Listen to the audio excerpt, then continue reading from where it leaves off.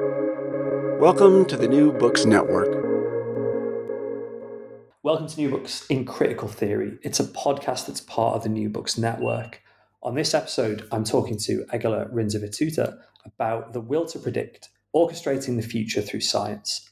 So welcome to the podcast. Thank you, Dave. It's nice to be here. This is a genuinely incredible book. It's absolutely fascinating, both in terms of its subject matter, in terms of the kind of story it's trying to tell, but also, and we might sort of get into this later on in the podcast, about what it might tell us about kind of how we live, right now in the modern world. And I suppose all good kind of history and sort of cultural studies of history and histories of science and technologies are like that. They've got that historical and that contemporary element. But I guess given that it's such a kind of fascinating subject, I'm intrigued to know sort of where you got the idea that you'd write a book about the history of scientific predictions within Soviet Russia. Was that part of your kind of broader research agenda, or was it just something that kind of came to you as this is a great idea? Yeah, first of all, thank you for your generous words about the book. Indeed, the very idea to write this book came from... it is, of course, rooted in my past research, and I will say a few more words about it. But really, I became increasingly interested in this very problem of predictability. So you see it everywhere, in the public debate, that the world is becoming unpredictable, that we are facing global climate crisis, that there are all these limits to imagination of where the world is going to. There is increasingly challenging pressures in terms of social and political and economic insecurity. And there was kind of thinking that both social imagination and contemporary science are somehow less able to see what is going to happen in the future. And the world prediction, or inability to predict, is thrown into this debate very often. So I became intrigued. So what does it really mean to predict, and to predict scientifically? How scientific predictions are different from any other, attempts to imagine, to conjecture future events. So that was kind of, so to speak, real life motivation to look into this concept. But otherwise, I was working for the last couple of decades on the history of scientific expertise and how it is used in public policy and government. And I'm particularly interested in the role of scientific expertise in the context where institutions are trying to liberalize and democratize themselves. So this is why I've been working mainly with East European case studies, particularly the Soviet communist institutions, in the early and mid-20th century, but also in the post-Soviet period.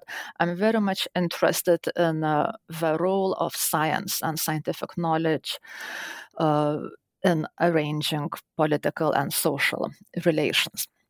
And so, the very project of Western modernity has been theorized as an attempt to rationalize the present and the future, and as an attempt to, likewise, to know the future, to predict the future. And in the years 2012 and 2015, I was lucky to work with Professor Jenny Anderson at Sciences Po in Paris on the Future Pole project, where Anderson was looking at the political history of the future. So again, there are now so many studies about, the intellectual history, the sociology, kind of institutional analysis of future expertise, economic predictions, social predictions, even political predictions, environmental predictions. It's like a growing field.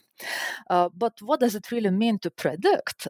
It's not always quite clear. So what I try to do with this book is to bring some more clarity to the debate and to trace the development of scientific prediction throughout history, with a focus on, as you say, Soviet Russian, but really on European cases. So it's not an attempt to look how prediction developed globally in non-European context. It's really focused on the European context, and that's an important limitation. So indeed, so the book originated from, this observation that not enough attention has been paid to prediction. When I started, and initially I thought maybe it will be either a chapter or a small book. But the more I started to look into the history of prediction, the more was coming up.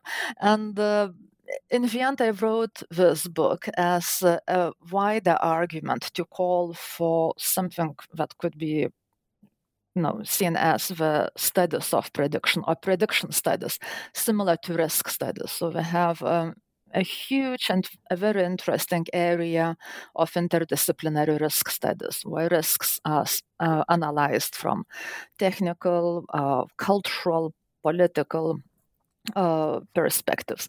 And I think that it is time to do the same with prediction. So in order to really have a well-informed and competent academic, but also public discussion about the future, we really need to have a better literacy about scientific prediction in a similar way to the understanding of risk. I mean, one thing the book tries to do is explain what scientific prediction actually is, both in terms of kind of practical application. Maybe it's, evolution's the wrong word, isn't it? Because that's got a certain kind of teleological element to it. But there is a kind of sense of the way scientific prediction has developed and been given different forms of both social status, application, and content. So how does the book kind of define it? What are we talking about when we're talking about scientific prediction? Yeah, absolutely. So the history of scientific prediction, of course, is the history of knowledge. And what does it mean to understand reality? Is it possible to understand reality? Are we living in some sort of matrix, right? Do we construct reality and fool ourselves that we have some sort of objective instruments for understanding? So prediction is really, really interesting. And first of all, I have to say that there are very interesting comparative studies of pre-modern prediction in European, Chinese, and other contexts. But I was looking mainly in the European context, so that's really, really important to say. And this is because the existing approaches to prediction in contemporary public policy and science are really very much Eurocentric. So that's both problematic, but that's how it is. So I was tracking the history of European scientific prediction. And so one can see that the very first notions of prediction in Europe have been articulated in ancient Greek and Roman philosophical treatises. And very important distinctions were made at that time to differentiate between two types of knowledge. And one type of human knowledge was called scientia, the knowledge that looks into causes. So what are the causes of all these different events or phenomena which are observed? And other type of knowledge was looking more at science, kind of not for causes, but for meanings. And those of you who are kind of well-versed in the philosophy of science, that connects very clearly to current debates about explanation versus interpretation, right? So this is where it's coming from. So now what is really interesting is that in this classical period, the only reliable sciences were those which were able to identify clear causes. So this would be geometry, mathematics, physics, mechanics. Because we were studying forms of reality which appeared quite regular and quite systematic. But such things as, the weather or human health or political events, dealing with fast changes, irreversible changes, apparently really quite chaotic, not systematic forms of reality. They couldn't be, where causes were not possible to identify. So those forms of reality were studied, were kind of a domain of mantic knowledge. And so prediction emerged as part of mantic knowledge. So science, according to this view, was trying to find certainty and causes, whilst predictive knowledge was trying to track, to get some sense of this of those fast-changing events, of very unstable realities, and to make guesses or conjectures about what might possibly happen, right? And this is really, really interesting. So this, I'm also in one chapter, I'm trying to show how prediction, or how this mantic knowledges eventually were incorporated in the arsenal of modern science. So that happened in the 17th and 18th century, when the attempt to predict and to address irregular forms of reality became a task for all sciences, indeed. And one can say that, kind of, I'm really fast tracking now through centuries.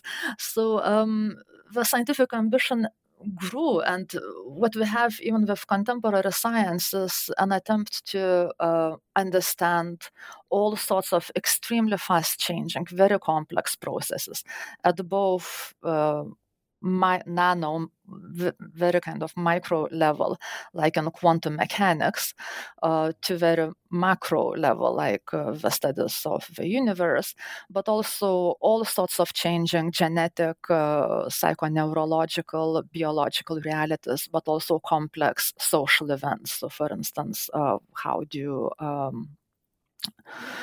can human behavior be predicted? Can collective human behavior be predicted? Can we predict future wars? Can we predict the outcomes of present wars? So all those kind of forms of reality where it is very difficult to identify clear causes, we wouldn't categorize as suitable for the form of knowledge as this classical scientia, but they require this particular specific, little bit imperfect knowledge, which is predictive. So this is this basic categorization that I try to unpack in my book. I mean, if that's a sort of quite high level, I guess, kind of abstract framing of the meaning of scientific prediction and perhaps some of its kind of development, maybe we could give a few examples of how that understanding plays out in practice. And obviously, Russia and Soviet Russia in particular is the case study. And maybe we'll take sort of 3 or 4 examples that are in the book. The first one, I guess, which is the one that listeners are probably kind of most familiar with, will be the idea of statistical forecasting, particularly in the context of things like economic policy, and I guess bits of kind of social policy that intersect with planning in the kind of classic Soviet model. So what's that kind of early history of that sort of forecasting in Russia and in the Soviet state? Yeah, absolutely. So in Russia, or rather in the Russian Empire of the late 16th, early 17th and 18th centuries, the problems that the country was facing was pretty similar to any other states, really, in Europe. It was the problem of population and natural resources. And there was this increasing ambition developing to account for population and natural resources and the emerging economy in scientific ways. And to do that, initially, very kind of basic methods of kind of financial accounting were done to work out basically what is the scope of trade and what sort of taxation system is in place and what kind of national income the state has. And there are lots of histories of the development of the political economy of European states, which are looking into those periods and those processes. So what I'm trying to do in my book, and which I find really interesting, is the intensification of those attempts in the late 18th and 19th centuries. And this is when the discipline of mathematics was introduced in the Russian Empire. So when French and Swiss mathematicians traveled to St. Petersburg to establish the first mathematical departments. And in doing that, they brought statistical methods of forecasting. The only problem in the 18th century with mathematical forecasting or like projecting statistical data into the future was that they didn't have enough data. So the whole 19th century in the Russian Empire could be regarded as a foundational period when population level statistics was incrementally accumulated. And it's very interesting. This gathering of data was connected through the development of lots of public institutions such as public hygiene, the military, but also meteorological institutions, meteorological forecasting, which was intrinsically linked with the needs of agriculture, but also prospection of natural resources like mining and so on. So this data was eventually emerging. It was such a slow process, and this is something that I try to really highlight in my book. And the big difference between the Russian Empire and Western European countries was that population statistics in the West in the 18th and 19th century were primarily collected to solve the so-called urban problem. It was like a response to increasing urbanization and social unrest and migration from rural to urban areas. Whilst in the Russian Empire, we didn't have that problem. It was still mainly agricultural society. But it's interesting to also to look back into this genealogy of scientific forecasting, which today we see, through all sorts of algorithmic applications, and to be aware just how tightly it was connected with agriculture science and trade and agricultural economy. So in Russia, you see really a lot of that. And then with the communist revolution in 1917, 1918, when the communist government embarked on modernizing Russia, when a whole range of state planning institutions were established to collect more data about the population, about the economy, about natural resources, to construct a genuinely modern urban industrial economy. And so one can see that that's why the book is called The Will to Predict. The will to forecast was there in the 18th century, but the possibilities to do that were not there because of the shortage of data. The will to forecast scientifically in the Russian Empire, but also elsewhere, and then in the communist Russia, became extremely acute in the first half of the 20th century, and particularly in between two world wars, because it was economically such a turbulent and insecure period. But again, data was being collected, but it was still not fully there. So what we today understand as this kind of the practice of forecasting as fairly routine, and we can read thousands of forecasts every day, and they are more or less reliable.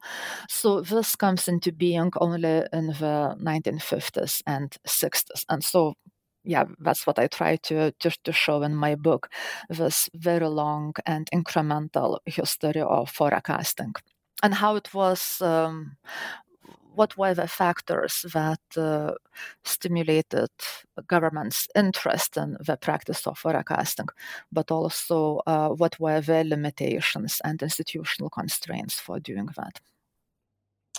The book is also full of some quite fascinating and quite problematic characters, as well as being, I suppose, a more kind of macro history and sort of slightly later on in the chronological story, are a couple of key, I guess, kind of management gurus in the, I suppose, kind of modern sense. And I wonder if you could introduce one of those and basically kind of give a sense of the story of the move, I suppose, from that kind of planning forecasting into the idea of Russia having a sort of management science. Yeah, absolutely.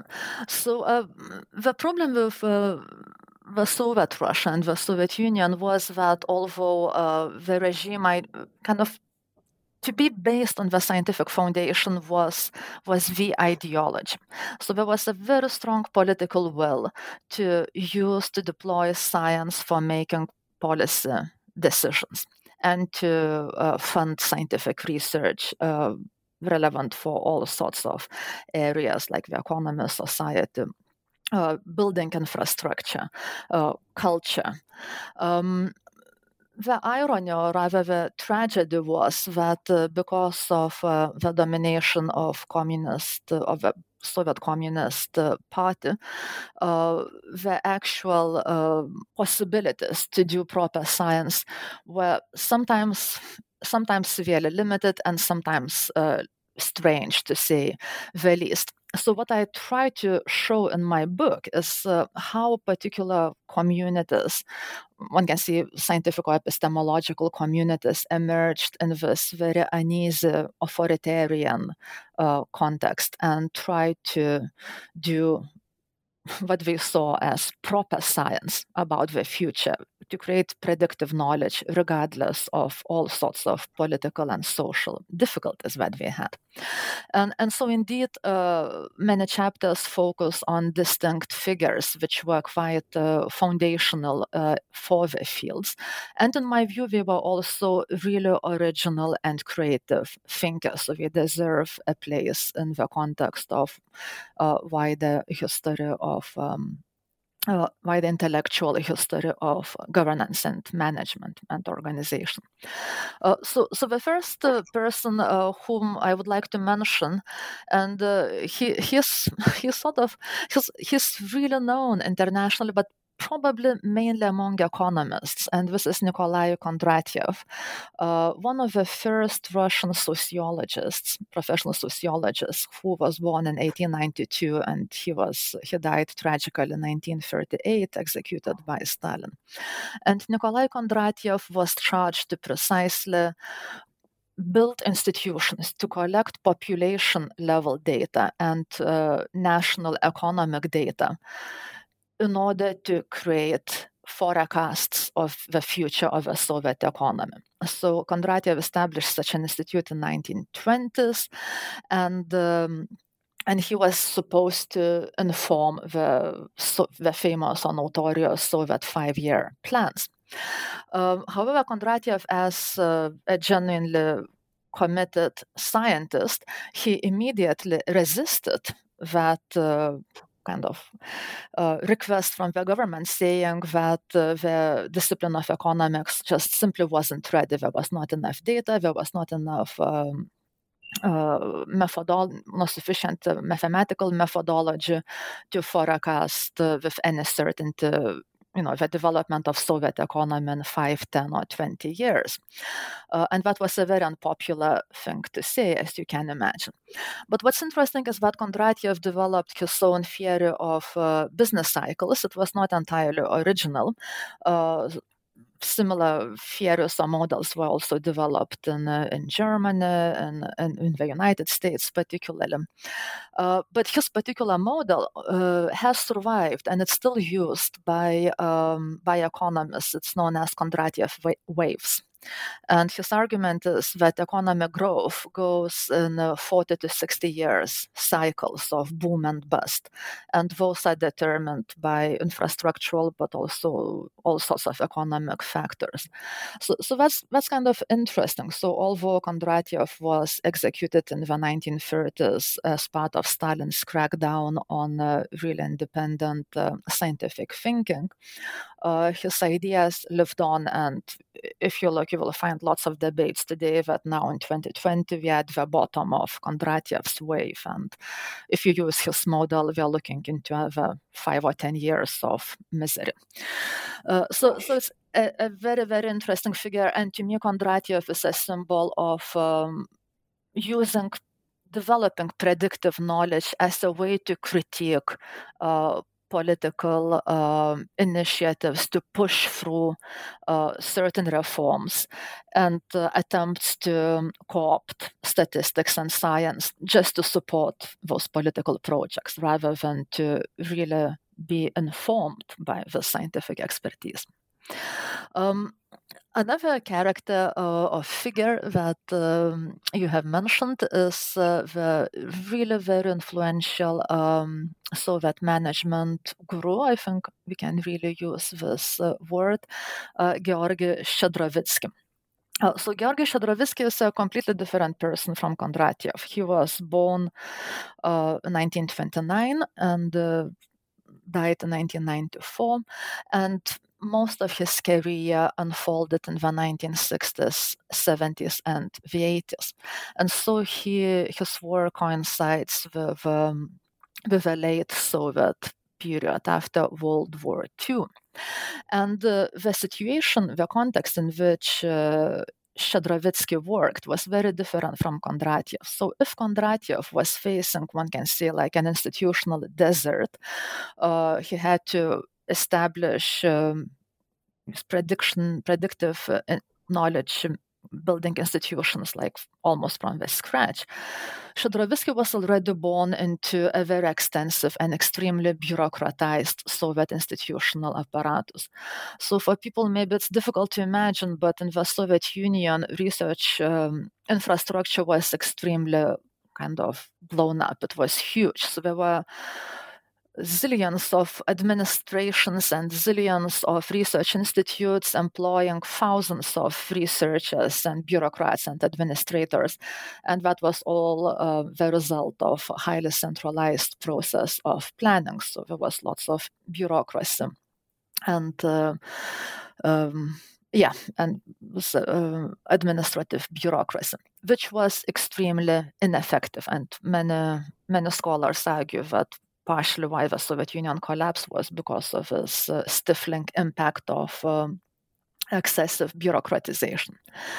So Shchedrovitsky, he was trained as a philosopher. He became interested in also in psychology and cognitive psychology and psychology of learning.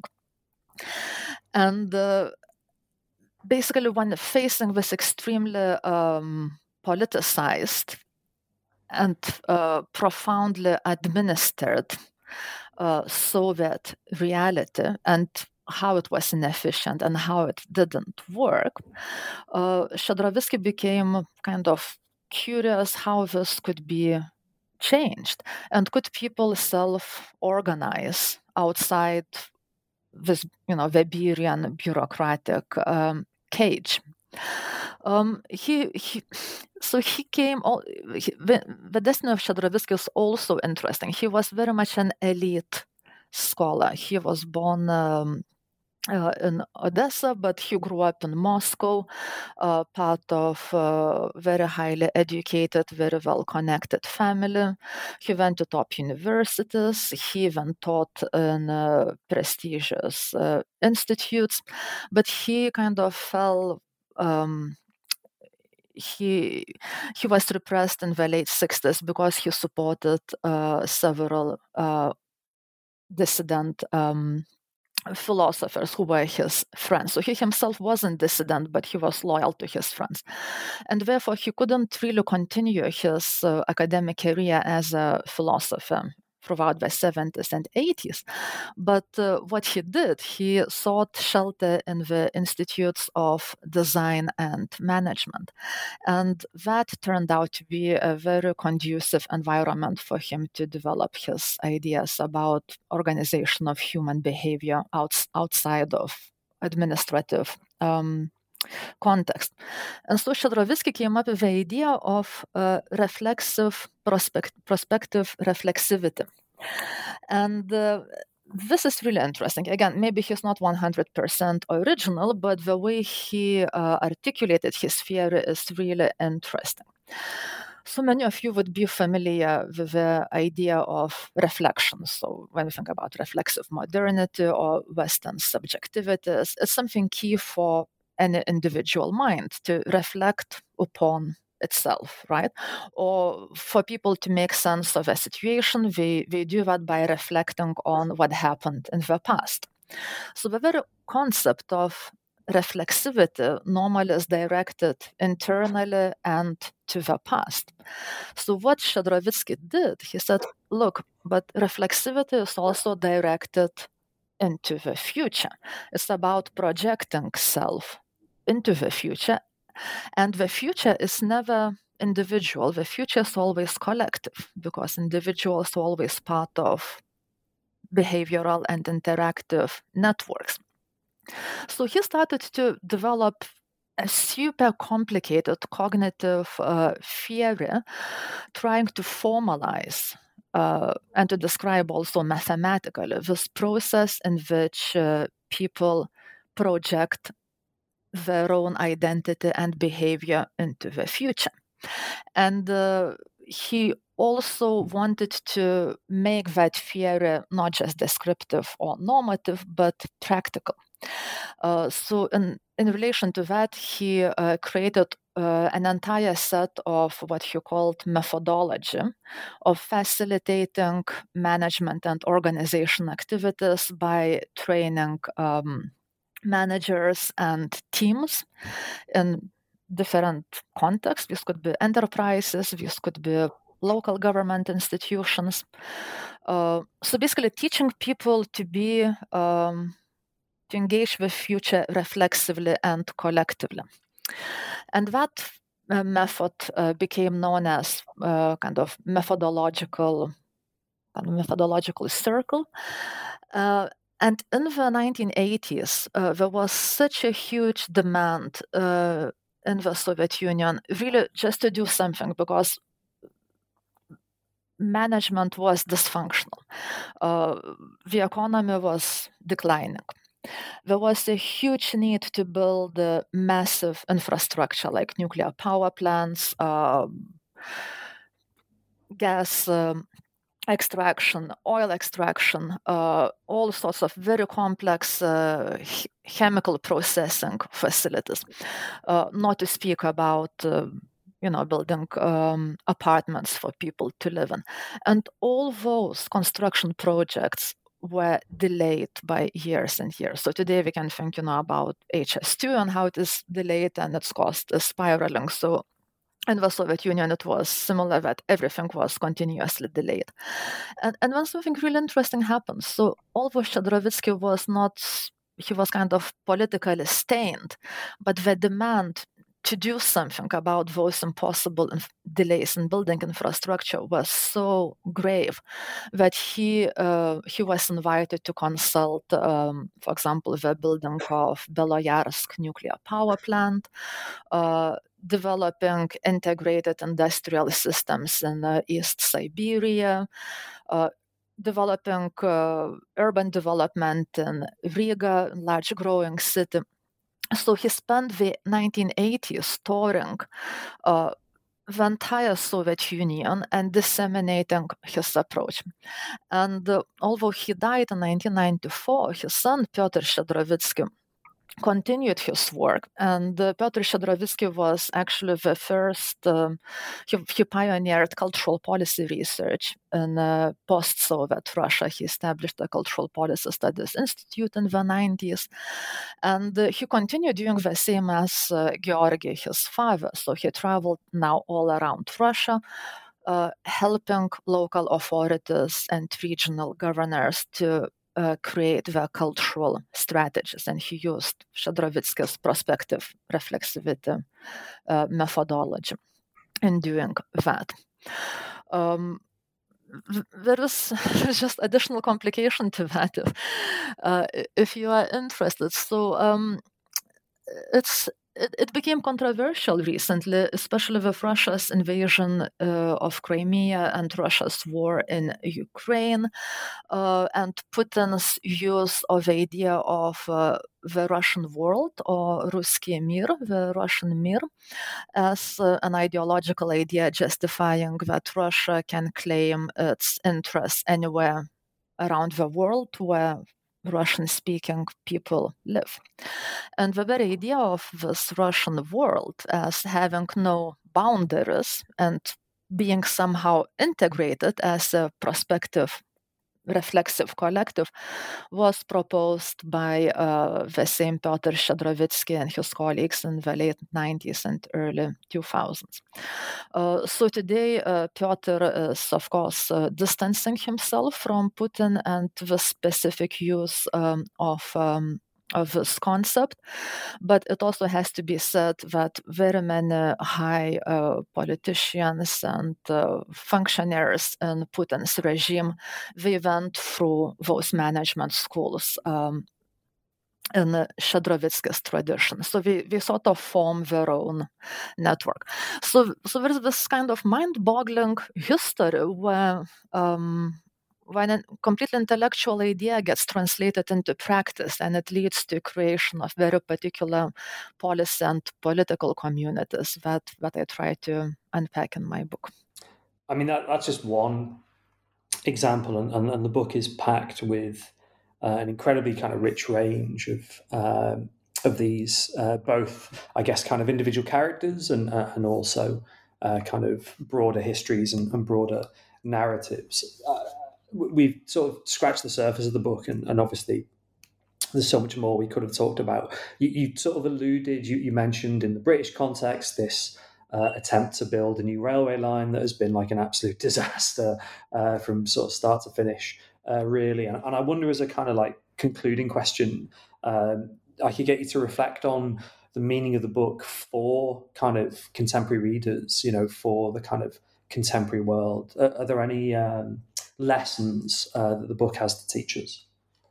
Yeah, absolutely. So one of the reasons why so much of my research looks into the non-Western European cases is because I find them absolutely fascinating. And that history, I think, is just purely so interesting.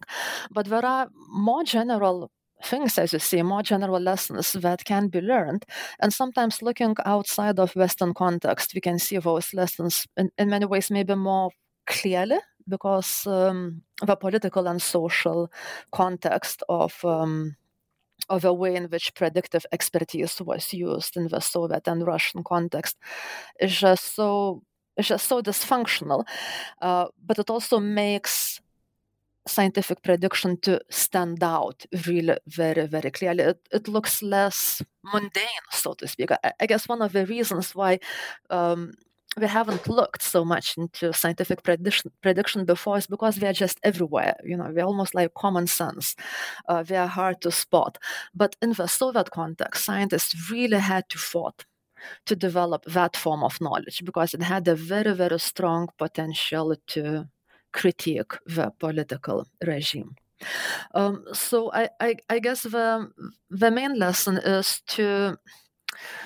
that we really need, one can say, an epistemological literacy as part of educating our managers, policymakers, and decision makers who use scientific expertise, all sorts of research reports, who work with data, who need data for their day-to-day decisions.